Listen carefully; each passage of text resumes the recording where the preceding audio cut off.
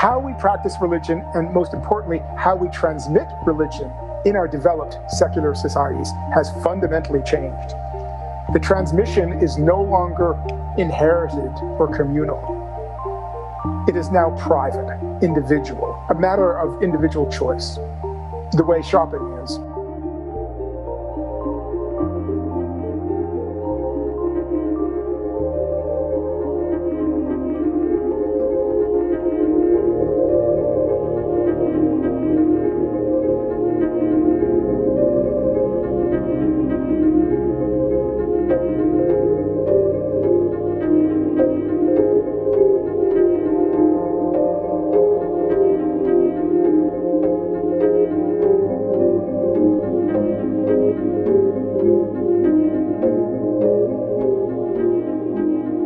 Now, secularism has a long history of debate already, and I think we're beginning to see that there is at least two forms of secularism that should be distinguished. And one is naive secularism, and the second I would call mature secularism. I think naive secularism is pretty much over. It survives only with a few die-hard folks like Christopher Dawkins and Daniel Dennett, people really attached to the idea that science has now made religion obsolete. Outside of philosophy circles, I don't meet too many of those people, I must say. See quite a few of them in philosophy departments. So these are proponents of naive secularism. Mature secularism is more the kind of secularism that Charles Taylor is discussing in A Secular Age. So naive secularism is based on a very clear thesis, really. The thesis is this: that religion is a sign of ignorance, and it thrives in places of underdevelopment, where people are not properly educated, where science has been held back for whatever reason, or where the community is denied free access to education and information, largely in poor, underdeveloped places. Religion thrives there because of a lack of education. And as these countries develop, as the world develops, as we become more knowledgeable about the structure of the natural world, for example, the age of the earth and the Big Bang and heat death and so on and so forth. And as people become more and more, as this information becomes more and more accessible to people, and people are educated as a kind of human right, religion should wither away. The only problem is that didn't happen.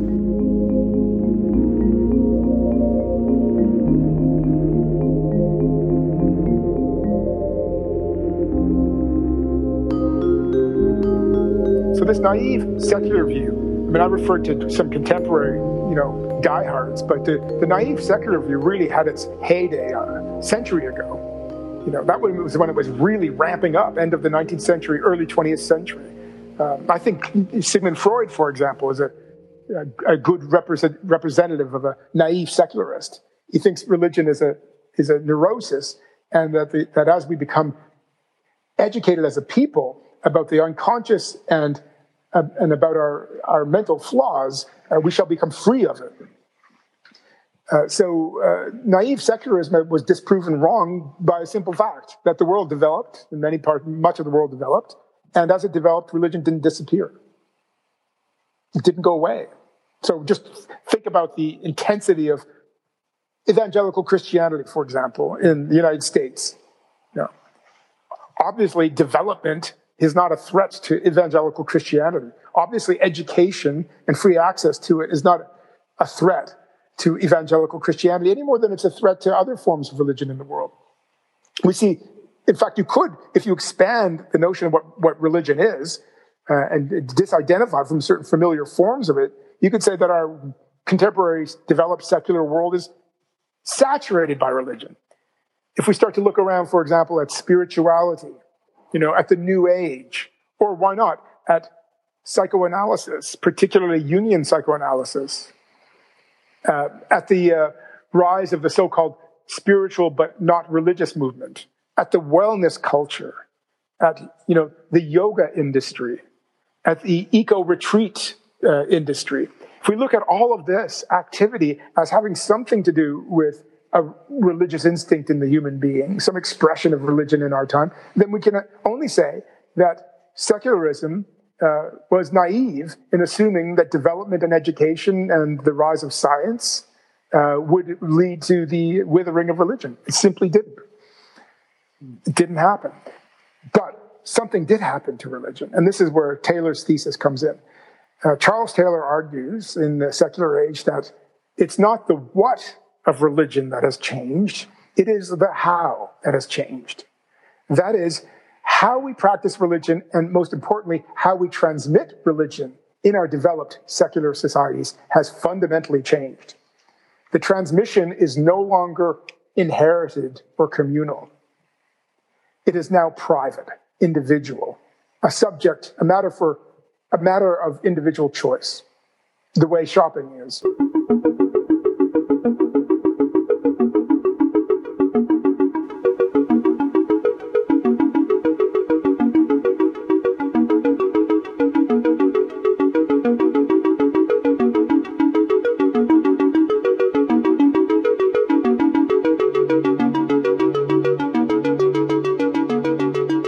Now, the point is not to say this is good or bad, just to identify it. It's a sociological point. So if we go back to this 1948 moment, when Thomas Merton's story of his conversion and entrance into a Cistercian monastery becomes a bestseller, the people who read that book, probably Christians, but not necessarily, but those who belonged to a mainstream religion would have belonged to that religion because it was their family's religion.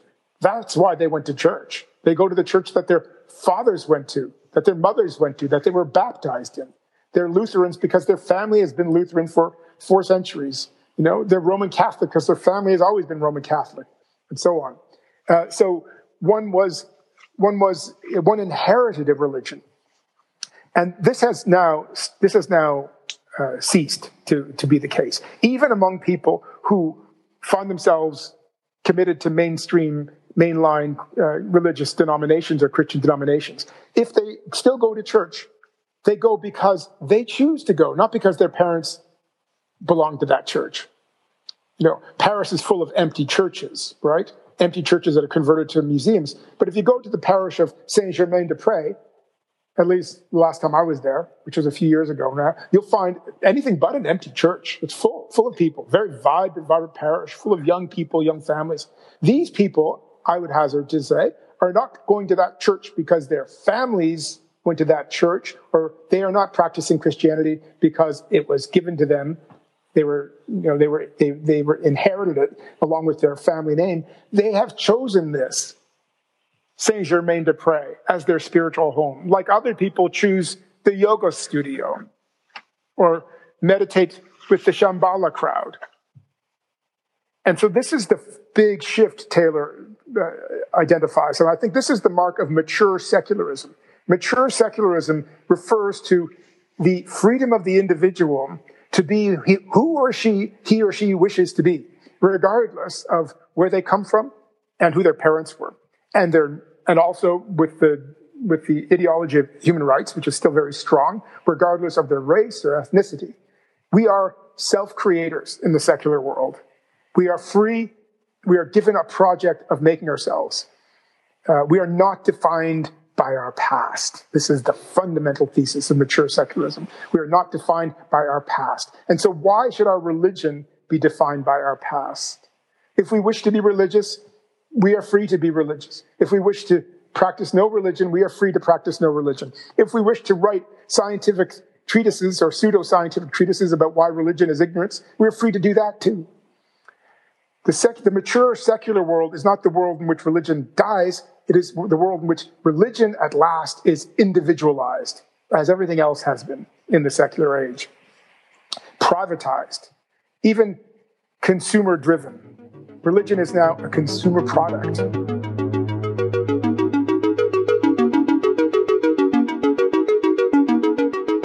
So, before we start smugly looking down at the New Agers or laughing at the people who follow Oprah's reading list, I mean, maybe we don't want to do that, but I have a tendency to do that, so I'm talking to myself here.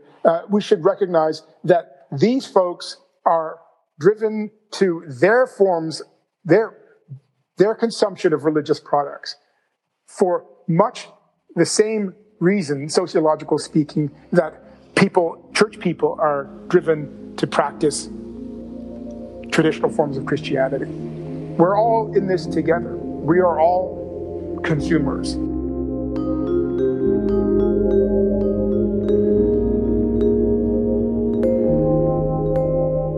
If there's a tension between, let's say, secular Christ and the world, things that are going on in the world today, it's not going to be a tension between Christianity and mature secularism. That's not the site of tension. There is a tension, I think, because wherever Christ appears, he divides. We need to recognize this. He says himself, I came to cast fire on the earth, and how I wish it was burning already. He divides father from son and mother from daughter. This is all throughout the New Testament. Christ is the one who divides people. And there's that paradox again. But he divides people not because he wishes to destroy things, but because he forces a decision, right? So the decision is happening now, too, in our secular consumer world. But where is it happening? And what is its site? And what are its conditions? So the point about Christianity and privatized, consumer-driven, secular religion is the following. Christianity cannot simply condemn all that for multiple reasons. First of all, if it was to do so, if it was to condemn that world, as some religious sects do, think of the Hasidic communities forming little ghettos within the cities where they more or less defect completely from what's going on in the world. Christianity cannot do that, it seems to me, because if it was to do that, it would first of all be condemning much that is good. And let me just give these three items as a list of good things that the secular consumer world supports, at least in theory, and promotes sometimes in practice. Freedom, the emancipation of women, social mobility. Christianity supports these things because it in fact invented them.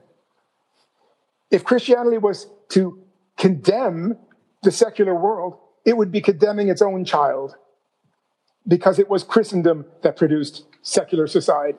None of these values exist apart from Christianity, and the proof is that they existed nowhere else.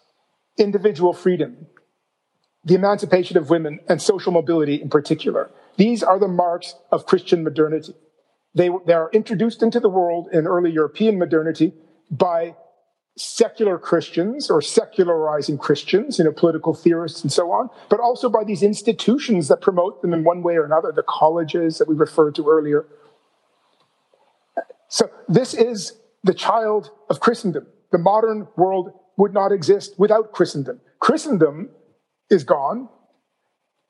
It has been succeeded by secular modernity.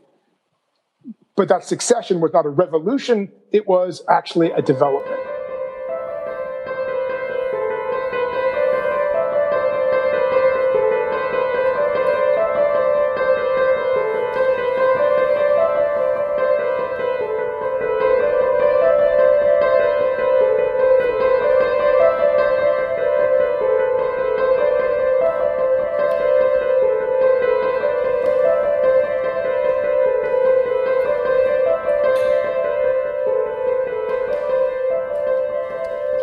Secular Christianity has become, in its perversion, in its one-sided development, it's become the exact reverse of itself.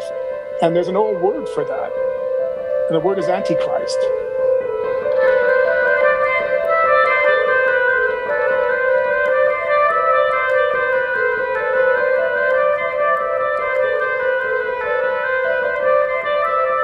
The Antichrist looks like the Christ. He's a certain way, he's the brother of the Christ, because he's not going to be there without the Christ. There's a new form of evil that enters the world with Christianity. It's not there before. It's not the old guy. Yes, of course, there's Satan and there's a serpent and all that. So there's a kind of genealogy of evil. But Antichrist has a different strategy. And his strategy is precisely to take what is apparently a value and use it to displace the Christ. And I think this is happening in secular consumer society today. And I think environmental indicators are signs that this is afoot. And I think that the turn to Islam as well is healthily recognizing something demonic, satanic in secular modernity with its roots in Christianity. We wanted to know where to look. Where should we look for secular Christ? Yeah. Let's look. He's hard to find, admittedly, but maybe his demonic brother is easier to locate. Let's look to Antichrist.